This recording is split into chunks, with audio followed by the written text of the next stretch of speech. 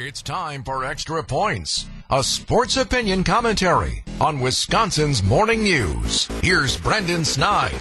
The Major League Baseball hot stove offseason will be here in no time, and unlike many other seasons, this year should have a different feel here in Milwaukee. After the news that struck a heartstring for most fans in the non-tendering of pitcher Brandon Woodruff, the direction of this team, in my opinion, took on a new journey, and one that isn't really surprising. Look, it has been discussed on here before, and I'll say it again, over the past 6 seasons, this has been the best era of Brewers baseball, and that era, as sweet as it was, is now clearly over. Now look, this doesn't mean winning takes a backseat, but this Brewer team needs to focus on a rebuild. It just does, and by all accounts has already begun doing just that. Woody, gone, and next should be the likes of guys like Corbin Burns and Willie Adames. Look, I know it always has some type of negative connotation to the term rebuilding, but selling off veterans who, let's face it, this organization will never pay anyway, with a farm system that hasn't been this strong since the 2000s, doesn't always equal losing. The kids just need to play, and to be quite honest, should have probably happened prior to last season. The team a year ago just overperformed